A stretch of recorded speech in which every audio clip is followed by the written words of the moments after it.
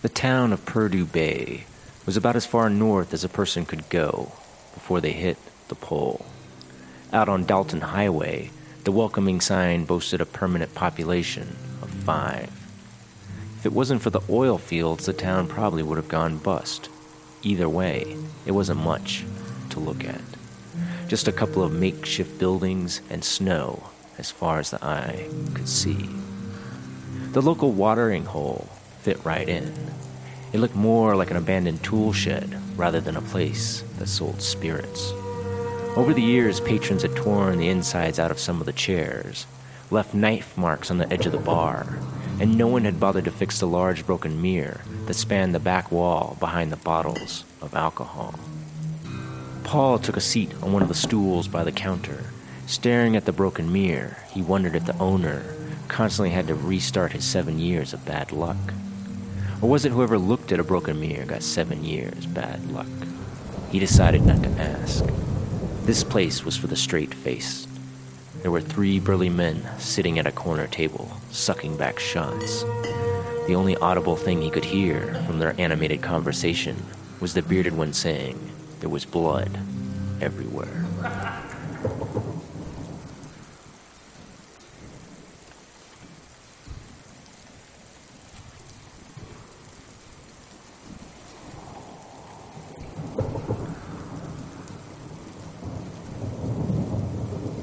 Standing to Paul's left were 2 local boys haggling with the bartender over the 10-cent increase for a Budweiser. Both had pale, shiny cheeks, as if the alcohol made them constantly sweat to ease dehydration. Willie, a wiry fellow with a weasel face, shoved his hand in a bowl of salted nuts and tossed a couple in his mouth. "Now he's extorting us. How much these goobers cost?" Mitch, his cohort with the pot belly and heavy jaw, shook his head. $1 for a bud? Why don't I lay on this bar so you can ass rape me? Why don't you take your sorry selves down to Dead Horse where it's $3 for a bud? The bartender turned his attention to Paul. "What can I get you?" "I like one of those buds and a 5th of whiskey to go." "Well, I ain't supposed to let booze leave the premises, but how about I give you a bottle and you throw a little extra on the tip?" The bartender scrounged around under the table, and a few moments later placed a brown bag and beer on the counter. "That'll be $6. Paul tossed a 10 on the bar. "Keep the change." Mitch threw up his hands in the air. "Now he's extorting this guy." Willie added. "That there's cheap hoochie thrown in a bag, only worth $3. "And there ain't no law says he can't sell you spirits," Mitch added. "Doesn't matter to me. I just want a drink." Paul took a long swig from the bottle and sighed as he set it back down. With the amount of shifts he'd been picking up lately, a few dollars here and there didn't matter. "How long they had you cooped up out there?" Willie asked. 3 months. Paul swirled the beer around in his bottle, watching the foam splash against the sides. If he'd known about this place a couple weeks ago, he might have taken some time off sooner. Nothing beat a beer to make him forget he was stuck working on an oil rig for the next 21 months. And he figured after he drank a bit of the whiskey, he might even think he'd made the right decision when he signed the contract. The truth of the matter was he'd never found his calling, never figured out what he wanted or what he was good at.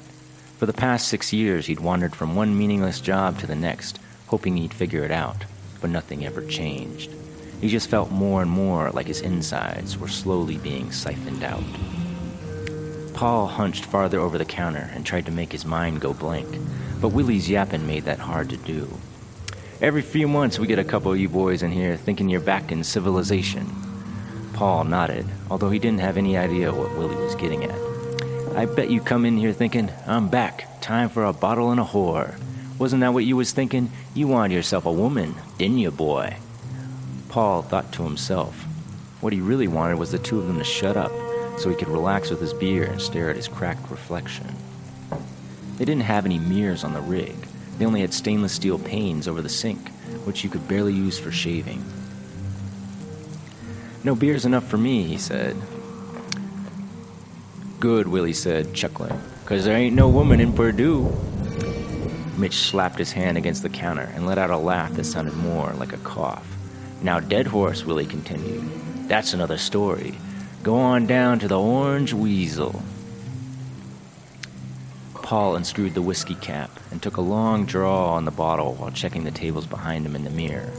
Would it seem offensive if he excused himself and sat in the corner booth? The group of 3 customers had left without him noticing, and from his survey of the reflection, they had been replaced by a single man.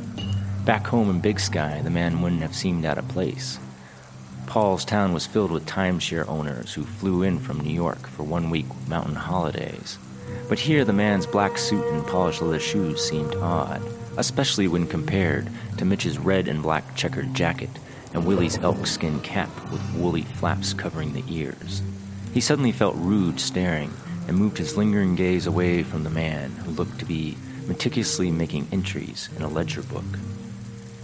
"Is that the owner?" he asked Willie, subtly pointing with his elbow. "That there's Mr. Krugel." "Is this his bar?" Willie floundered through a series of ers and uhs until Mitch leaned over the bar and said, "He ain't the owner." "Who owns it then?" Paul looked between the 2 good old boys for an answer. Mitch turned his head, looking in the opposite direction. Willie poured beer down his throat until the empty bottle rattled against his teeth. The bartender didn't seem to want to give any insight either. He slunk away to wipe down the far end of the counter. Paul didn't care who owned the place. He was just trying to make polite conversation while he passed the time. Still, the restless silence made him uneasy. He turned away from them and focused on the mirror. Luckily, the whiskey was beginning to do its charm. For the first time in months, the emptiness he carried around in his gut didn't feel as heavy. He downed his beer in one gulp and had just made the decision to leave when Willie shouted across the room, "We gotta show him!" Mr. Krugel's eyes swept across the room to where Paul was standing by the bar. "What?" "I thought we could show him." Willie backed up, tripping over his feet as Mr. Krugel stood. Paul took his whiskey off the counter and edged away. There was an air of menace about the man facing them. He seemed huge, although he couldn't have been more than 6 feet tall. Paul decided it wasn't his physical appearance that was daunting. It was the way he filled up the place with his being. His command of the room was undeniable, as if a part of him, which couldn't be seen, hovered over them in the rafters. The man's lips softened into a wry smile as Paul stepped cautiously towards the entrance. "Lock up, we're going down."